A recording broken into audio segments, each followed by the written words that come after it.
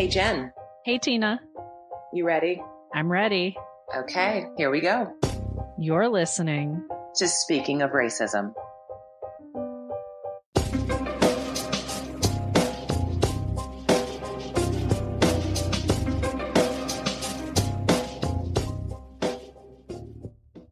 Happy Black History Month. This is Tina, and all month long, we are going to be featuring some personal stories and selections of Black history moments from some of our advisory board members, and I'm up first.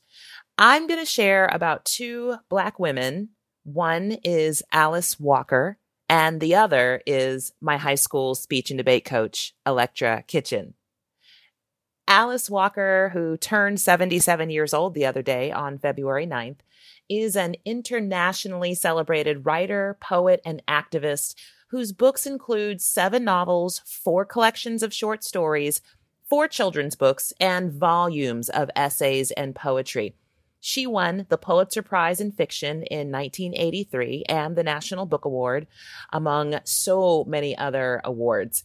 But a little unknown fact about Alice Walker is that she had a relationship with music recording artist Tracy Chapman. Yes, as in Fast Cars, Give Me One Reason, Talking About a Revolution, that Tracy Chapman. And thinking about their love just makes my queer heart so happy. You can go over to her website, alicewalkersgarden.com, to learn more about her work and her activism through the years. Now, to many, Alice Walker is known as the author of The Color Purple. She coined the term womanist, but my introduction to her was through one of her short stories that I performed for 3 years in high school as a speech and debate student. And I'm going to recite that short story in just a little bit, but first, I want to talk about the other Black woman who is a part of my Black history moment, and that's my speech and debate coach, Electra Kitchen. She was a force. She was tall, she was beautiful, she was light-skinned like my mother, and she had this strong presence and a powerful, commanding, and yet gentle voice. I loved how she talked to us. Like, I appreciated the way that she never talked down to us as her students. She made me feel like I was smart and like I could literally do anything. She was one of the few Black women teachers on the campus of my predominantly white high school, and she was definitely one of the most beloved teachers on campus by far. I was so proud to not only be her student, I was so proud that she was my teacher and that I was on her speech and debate team. I learned so much from her and she gave me so much. So Mrs. Kitchen, if you're out there, this is for you. Thank you so much for what you meant to me as a young high school student. And thanks for giving me a love for public speaking and for Alice Walker. And with that, I am going to read to you my 43-year-old rendition of this piece entitled, How Did I Get Away with Killing One of the Biggest Lawyers in the State? It Was Easy by Alice Walker. And before I read the piece, I do need to give a trigger warning that this selection does have themes and mentions of sexual violence, physical abuse, and murder. My mother and father were not married. I never knew him. My mother must have loved him, though. She never talked against him when I was little. It was like he never existed. We lived on Poultry Street. Why it was called Poultry Street, I never knew. I guess at one time there must have been a chicken factory somewhere along there. It was right near the center of town. I could walk to the state capitol in less than 10 minutes. I could see the top, it was gold, of the Capitol building from the front yard. When I was a little girl, I used to think it was real gold, shining up there. And then they bought an eagle and put him on top. And when I used to walk up there, I couldn't see the top of the building from the ground. It was so high. And I used to reach down and run my hand over the grass. It was like a rug, that grass was, so springy and silky and deep. They had these big old trees too, oaks and magnolias. And I thought the magnolia trees were beautiful. And one night I climbed up in one of them and got a bloom and took it home. But the air in our house blighted it. It turned brown the minute I took it inside and the petals dropped off. Mama worked in private homes. That's how she described her job to make it sound nicer. I work in private homes, she would say. And that sounded nicer, she thought, than saying, I'm a maid. Sometimes she made $6 a day, working in 2 private homes. Most of the time, she didn't make that much. By the time she paid the rent and bought milk and bananas, there wasn't anything left. She used to leave me alone sometimes because there was no one to keep me. And then there was an old woman up the street who looked after me for a while. And by the time she died, she was more like a mother to me than Mama was. Mama was so tired every night when she came home, I never hardly got the chance to talk to her. And then sometimes she would go out at night or bring men home. But they never thought of marrying her. And they sure didn't want to be bothered with me. I guess most of them were like my own father, had children somewhere of their own that they'd left. And then they came to my mama, who fell for them every time. And I think she may have had a couple of abortions, like some of the women did, who couldn't feed any more mouths. But she tried. Anyway, she was a nervous kind of woman. I think she had spells or something because she was so tired. But I didn't understand anything then about exhaustion, worry, lack of a proper diet. I just thought she wanted to work, to be away from the house. I didn't blame her. Where we lived, people sometimes just threw pieces of furniture they didn't want over the railing. And there was broken glass and rags everywhere. The place stunk, especially in the summer. And children were always screaming, and men were always cussing, and women were always yelling about something. It was nothing for a girl or woman to be raped. I was raped myself when I was 12. And my mama never knew, and I never told anybody, for what could they do?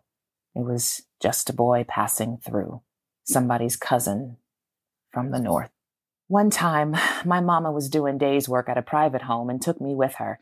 And it was like being in a fairyland. Everything was spotless and new, even before Mama started cleaning. I met the woman in the house and played with her children. I didn't even see the man, but he was in there somewhere, while I was out in the yard with the children.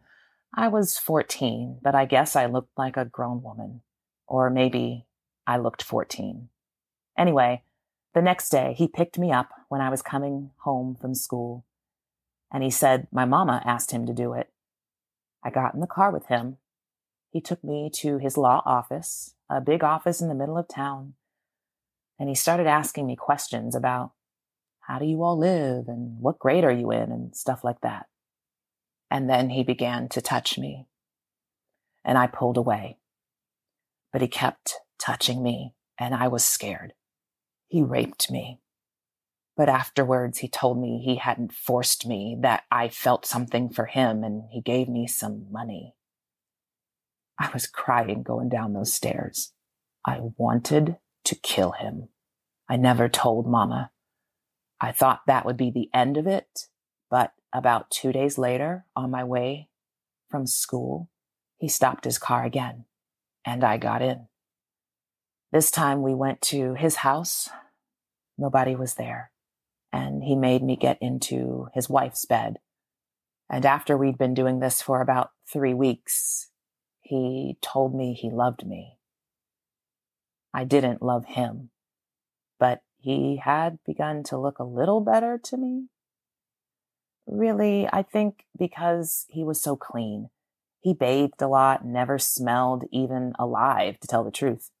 Or maybe it was the money he gave me or the presents he bought.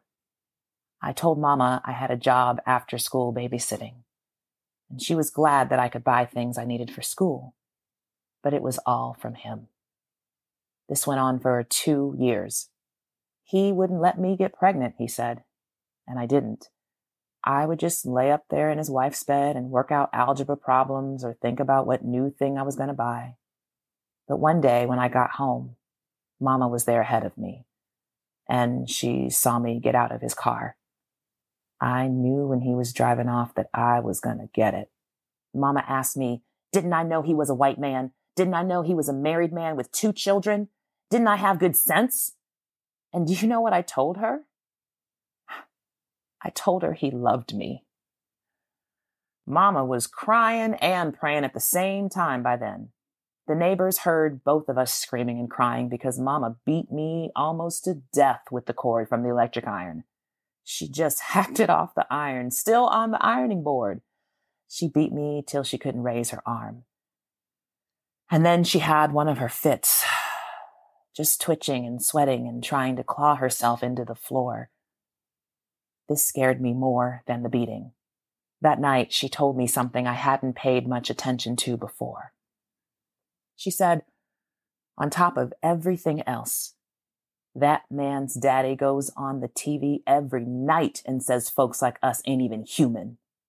It was his daddy who stood in the schoolhouse door saying it would be over his dead body before any black children would come into a white school. But do you think that stopped me? No. I would look at his daddy on TV ranting and raving about how integration was a communist plot, and I would just think of how different his son Bubba was from his daddy. Do you understand what I'm saying? I thought he loved me. That meant something to me. What did I know about equal rights? What did I care about integration? I was 16. I wanted somebody to tell me I was pretty, and he was telling me that all the time. I even thought it was brave of him to go with me. History? What did I know about history? I began to hate Mama. We argued about Bubba all the time for months, and I still slipped out to meet him because Mama had to work. I told him how she beat me and about how much she despised him. He was really pissed off that any black person could despise him, and about how she had these spells. Well, the day I became 17, the day of my 17th birthday, I signed papers in his law office and I had my mother committed to an insane asylum. After Mama had been in Carthage Insane Asylum for 3 months, she managed to somehow get a lawyer. An old slick-headed man who smoked great big black cigars. People laughed at him because he didn't even have a law office. But he was the only lawyer that would touch the case because Bubba's daddy was such a big deal. And we all gathered in the judge's chambers because he wasn't about to let this case get out. Can you imagine if it had? And Mama's old lawyer told the judge how Bubba's daddy had tried to buy him off. And Bubba got up and swore he'd never touched me. And then I got up and said Mama was insane. And do you know what? By that time, it was true. Mama was insane. She had no mind left at all. They had given her shock treatments or something. God knows what else they gave her. But she was as vacant as an empty eye socket. She just sat sort of hunched over, and her hair was white. And after all this, Bubba wanted us to keep going together. Mama was just an obstacle that he felt he had removed. But I just suddenly, in a way I don't even pretend to understand, woke up. It was like everything up to then had been some kind of dream. And I told him I wanted to get Mama out, but he wouldn't do it. He just kept trying to make me go with him. And sometimes, out of habit, I guess, I did. My body did what it was being paid to do. And Mama died. And I killed Bubba. How did I get away with killing one of the biggest lawyers in the state? It was easy. He kept a gun in his desk drawer at the office, and one night I took it out and shot him. I shot him while he was wearing his thick winter overcoat, so I wouldn't have to see him bleed. But I don't think I took the time to wipe off my fingerprints because, to tell the truth, I couldn't stand it another minute in that place. No one came after me, and I read in the paper the next day that he'd been killed by burglars. I guess they thought burglars had stolen all that money Bubba kept in his safe. But I had it. One of the carrots Bubba always dangled before me was that he was going to send me to college. I didn't see why he shouldn't do it. The strangest thing was, Bubba's wife came over to the house and asked me if I'd mind looking after the children while she went to Bubba's funeral. I did it, of course, because I was afraid she'd suspect something if I didn't. So on the day he was buried, I was in his house, sitting on his wife's bed with his children and eating fried chicken that his wife, Julie, had cooked. Thanks so much for listening. Happy Black History Month. And thank you to Grapes for the music. The song is I Don't Know.